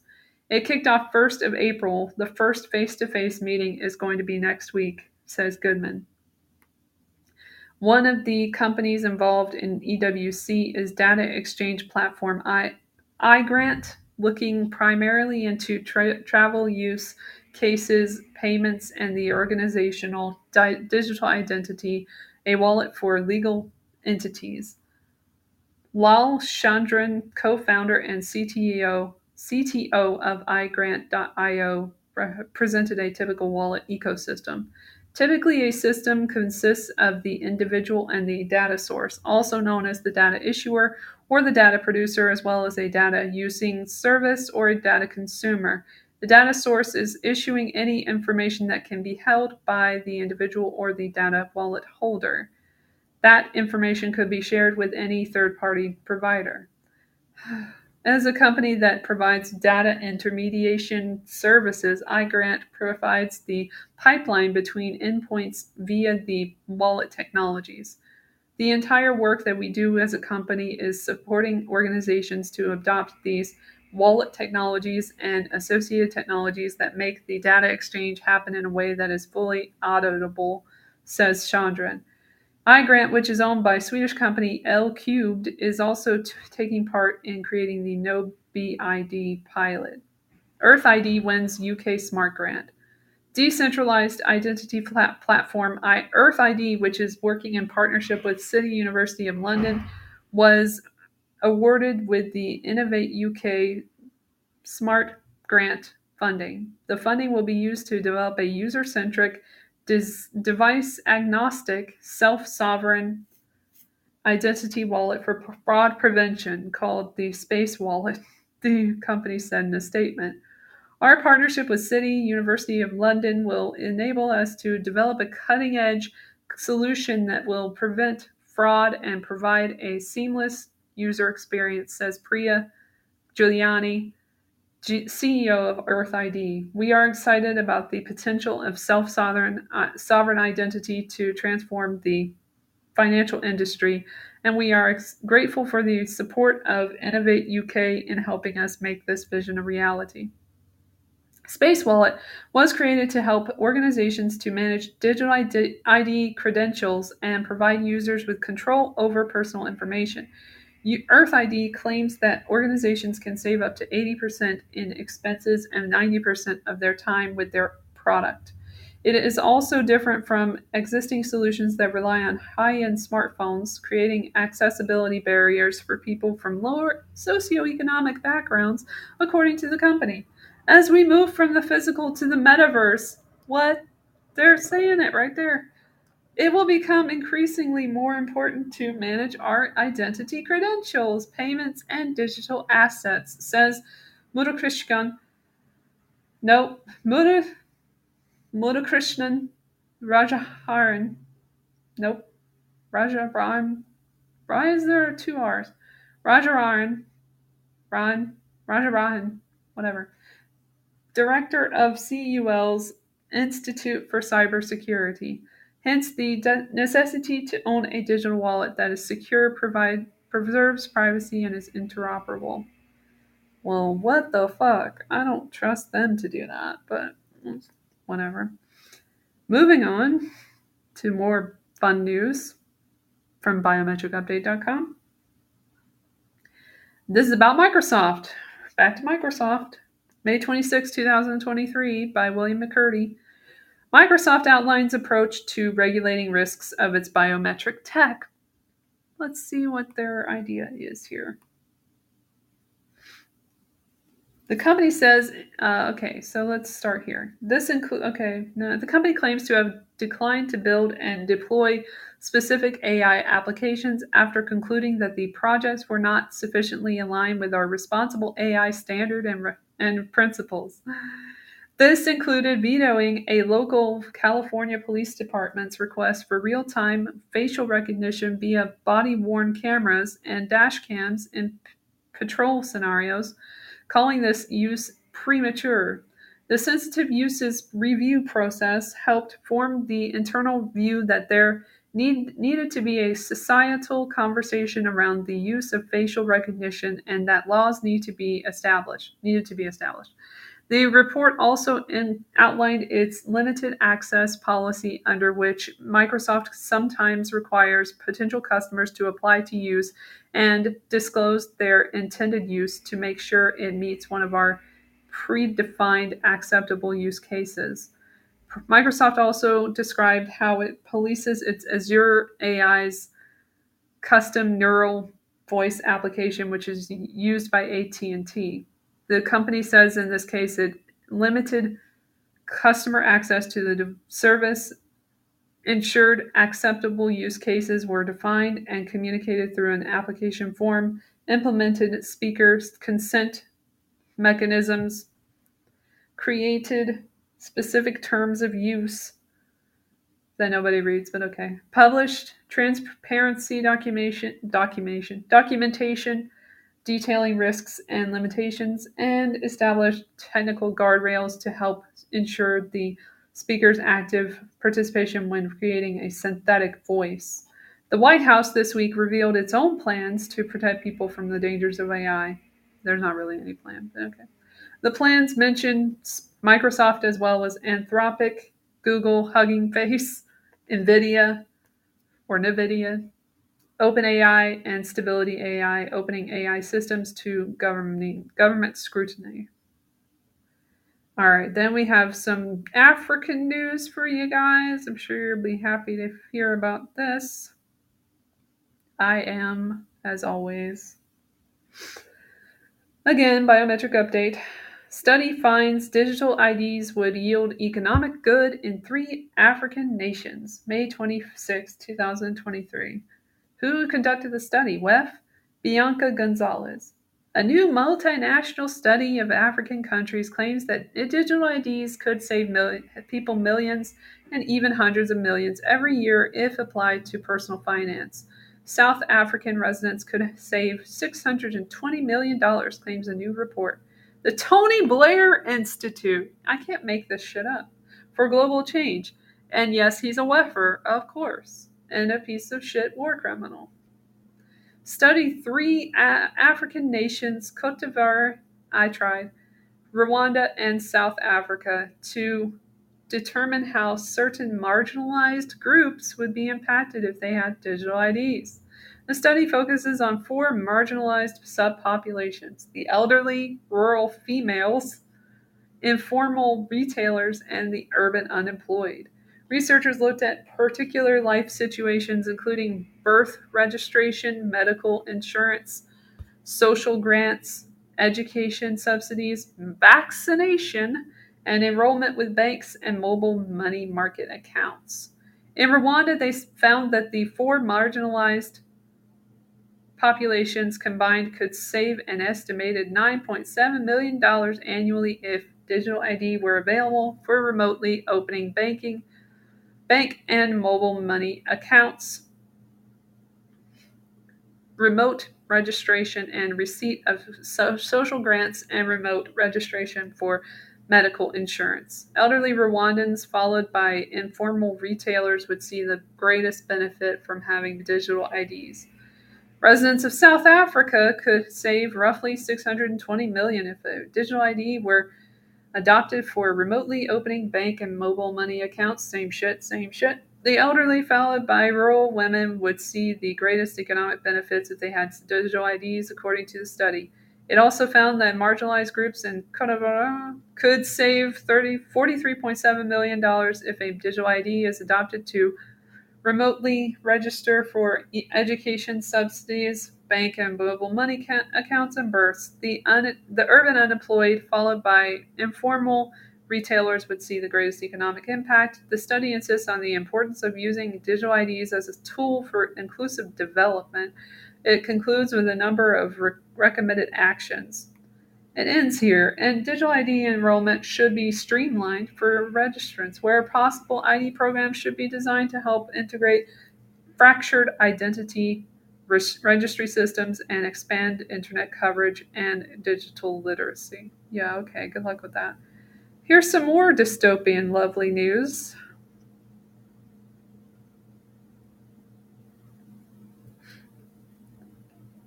Security vendor says fast action is needed now on deep fake voice, May 22nd, 2023.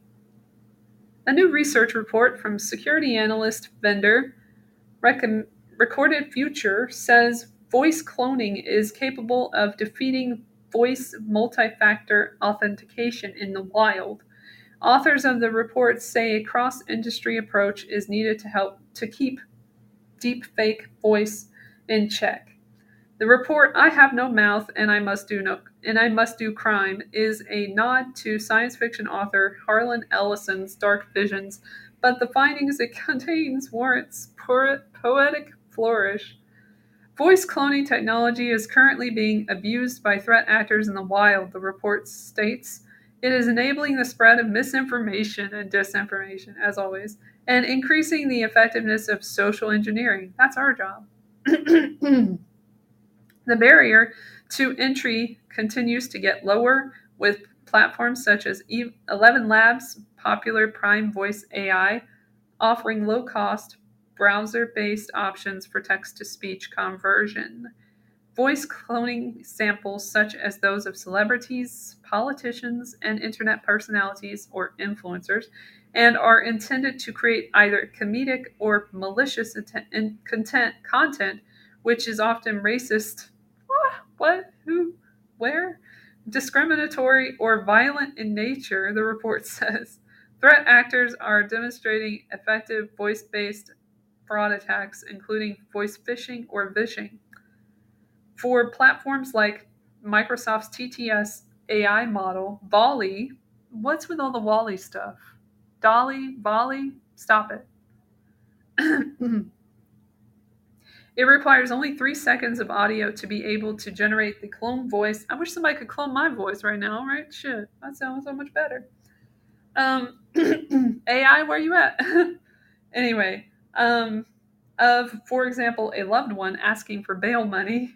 For now, technical limitations mean that voice cloning is primarily used for small-scale fraud leveraging one-time samples for extortion or disinformation. Still, the results can be disastrous for individuals. This month, Canadian broadcaster the CBC reported on voice cloning used to defraud 8 seniors in Newfoundland out of CAD 200,000, US 148,000. Victims received calls during which the cloned voices of their grandchildren asked them for money to cover emergency costs. In other instances, cloned voices have been used in kidnapping and hostage scams. The report surveyed dark web chatter and found that some threat actors are not convinced current voice cloning tech is equipped to deal with certain security hurdles, particularly when it comes to cloning non-English speaking voices, but they are already, well, that's just racist. Okay. But they are already finding ways to modify it. One such workaround is voice cloning as a service, or VCAAS.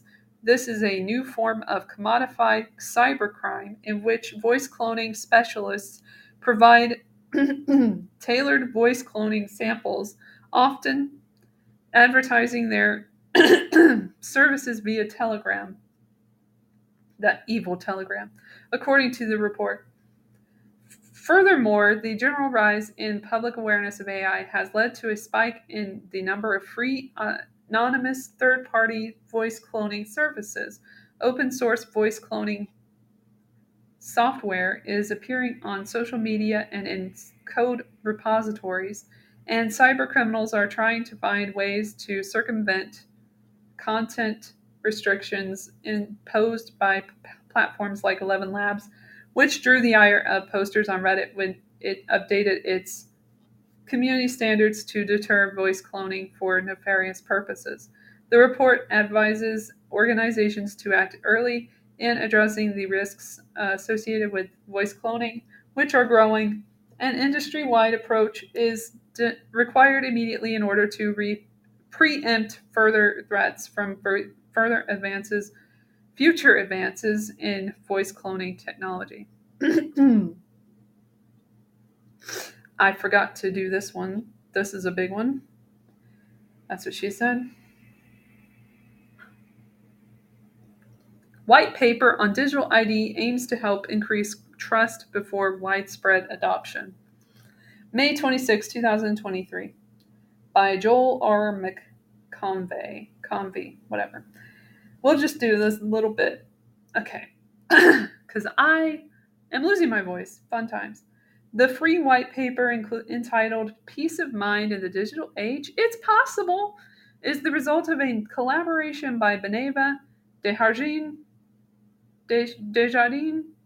Group, KPMG, TELUS, and Videotron, with support from the nonprofit data protection organization ID Lab. Its arguments in favor of digital ID range from the practical to the economic. Digital ID offers a better user experience that's streamlined and accessible, reduces fraud risk, and lowers management costs, it says. However, statistics show that the general public and other stakeholders don't always trust these suggested solutions, which prevents them from being adopted. That's so sad. Let's all have a moment of silence. Okay.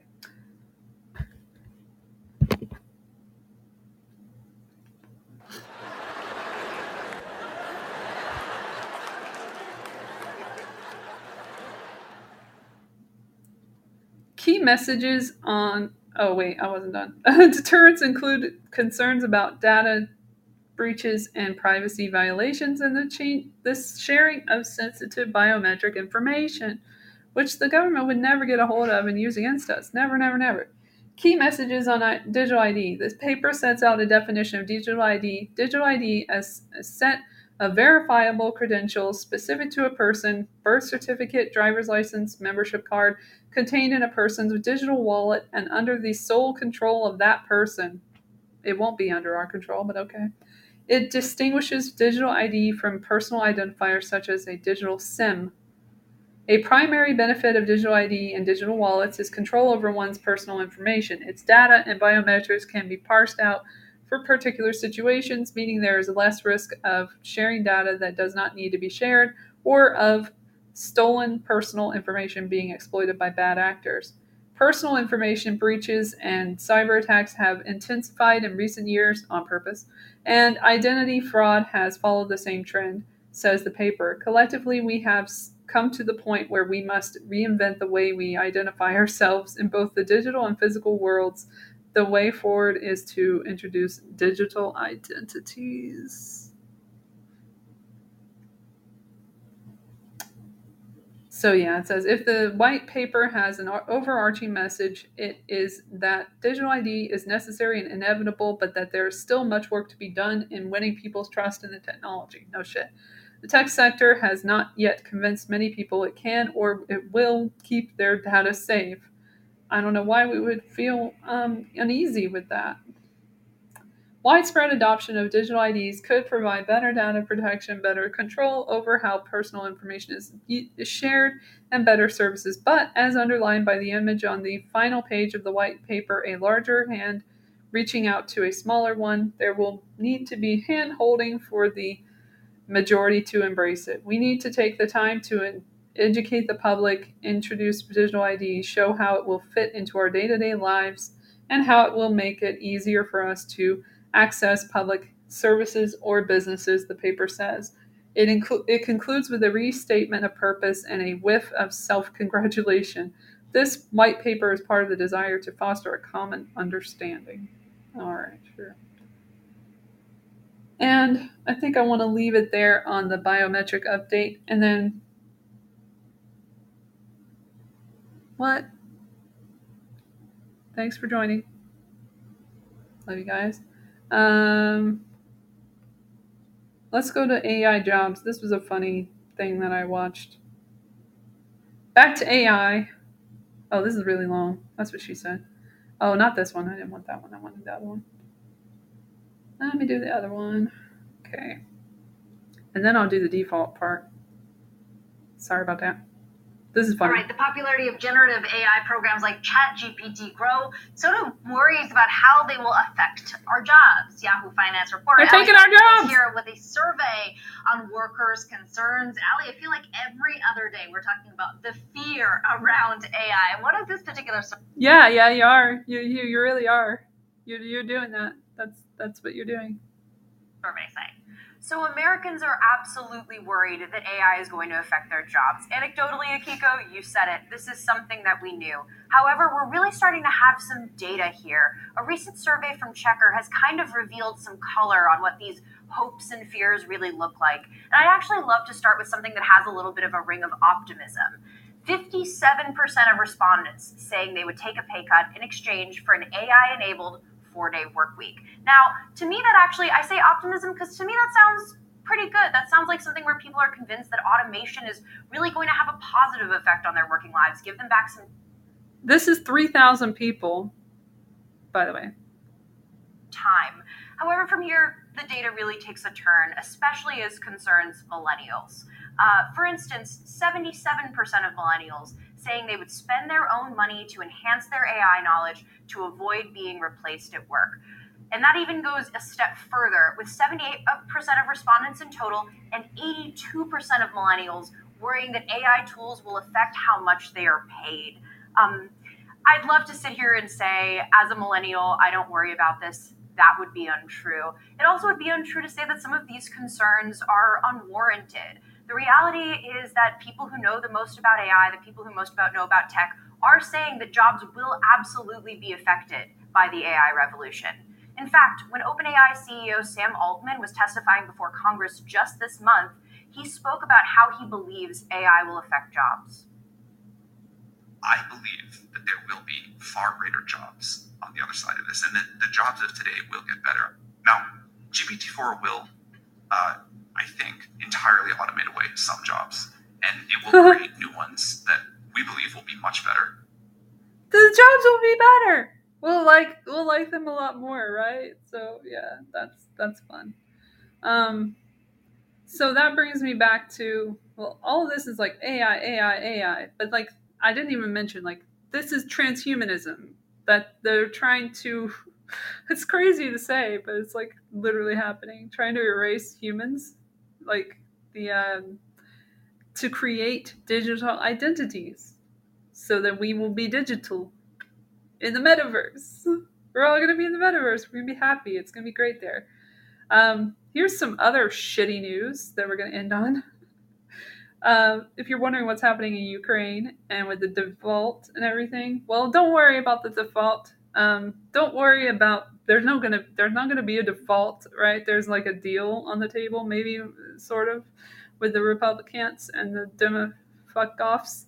I can't even come up with a fucking Democrat name. Democrats and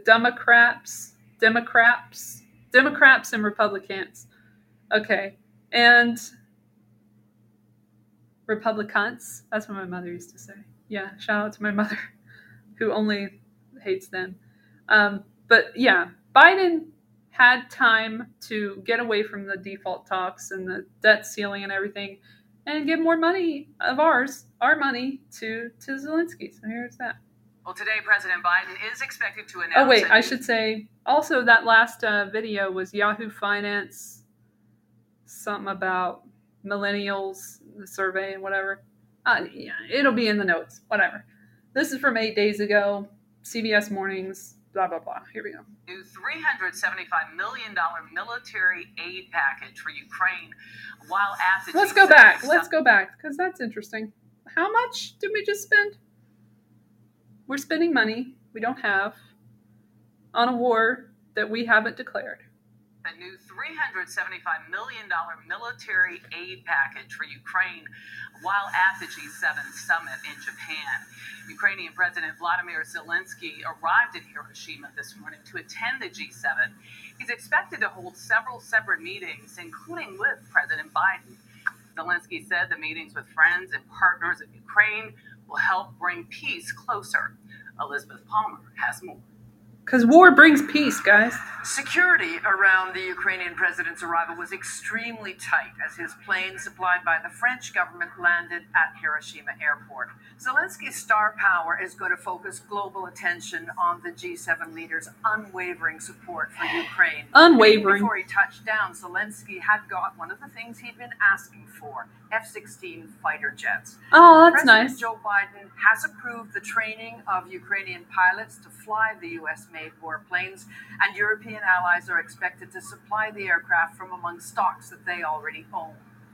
The G7 leaders released their joint communique a day early, presumably to clear the decks for meetings with President Zelensky tomorrow. The communique sets out some ambitious targets, including international regulations governing artificial intelligence, mechanisms to deal with Chinese economic bullying, and a commitment to phasing out fossil fuels by 2050. For CBS Saturday Morning, Elizabeth Palmer, Hiroshima. So yeah, like they brought up AI again. What is that? Like, oh, and just a quick reminder that Bilderberg 2023 happened around the same fucking time. Pretty much the same time that the G7 summit happened was when the Bilderberg conference happened and didn't get any press, but people were looking at like outside getting ready for dinner. But we couldn't see anyone getting ready for dinner unless it was like really like lo-fi at Bilderberg, at the castle, not the castle, at the palace that they were staying at in Lisbon. So there's that, and then there's a little more about the F-16s here. Just great news. ABC News, Ukraine to get F-16 training by Terry Moran traveling with the president in Hiroshima tonight. Today, a senior administration official tells ABC News that President Biden has informed the G7 allies here that the United States has agreed to allow Ukrainian pilots to begin training to fly American-made F-16 fighter jets. This move represents a major reversal for Biden and a wish fulfilled for Ukrainian President Vladimir Zelensky. Yeah, he's having a good time. Shout out to Zelensky, who has not been hurt or damaged in any way, shape, or form during his war, that he's fighting so vigorously with our money again. Shout out to Henry Kissinger, who is totally not dead right now, last time I checked. I mean, we'll see if he's dead. Let's do a dead. Is he dead? Update. Let's see if he's dead yet. I don't think he is, but we'll see. Hope springs eternal. Henry Kissinger. All right. If he's dead, I'd see it first thing, right? Nope. Nope, not dead yet. Well, we'll do latest. Let's give it. Okay. Nope, still not dead. All right, so Henry Kissinger is still not dead. He's still 100. And that's great news. So I'm leaving you with that, I guess. Thanks for listening. Hopefully, if you haven't been listening this whole time, you will go back to the beginning and listen to the first part. We got through it together. I somehow managed to touch on every topic. I want to touch on it more. That's what she said. Later. Maybe next time. Maybe I'm thinking of doing a live stream on YouTube to really go over and show the situation with Sam Altman and Elon Musk and everything there. And I want to go more into the Twitter and the financial services thing because not enough people are talking about it. And the people who did talk about it are now verified. So it's like insane to me. But yeah, like I want to do like a whole Musk thing. So keep track of that. I called this Muskrat love, but I didn't even go into that as much as I wanted to. That people are now loving him who didn't love him before. But and I wanted to talk about his thing with Gillen. Okay, so tune in because soon I'm gonna do a thing on YouTube at AKL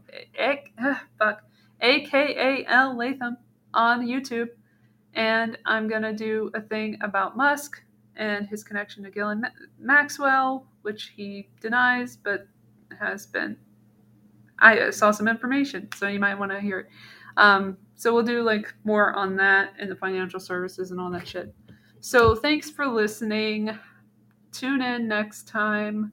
Stay with me. Stay aware of everything that's going on. We didn't even get to vaccines, but there's a bunch of shit going on there. And we can do that on the YouTube as well. I'm glad I got my voice back by the end. That was ironic that I lost it during the voice cloning part, but I think it works. It's just right in my awkward, thing. So yeah, thanks for listening. Hopefully this didn't sound bad. I don't think it did. And it wasn't boring or anything. I hate to bore people. I don't like to bore people. I wouldn't like to bore people. I hope you're not bored. Check out the show notes for all of the details, the links and everything. And then go to bilderbergmeetings.org and everything for that shit. So I wanted to talk about the participants of that too. So I'll talk about that in the steering committee and all that. I guess I'll continue that on YouTube as well. I got to get out of here before too long. So let's see. What else did I want to say? If you've been listening to this show for a long time, I really appreciate you. I do it for you. I do it to get a documentation of the shit that's gone on, like I did with the pandemic, or the plandemic as I like to call it.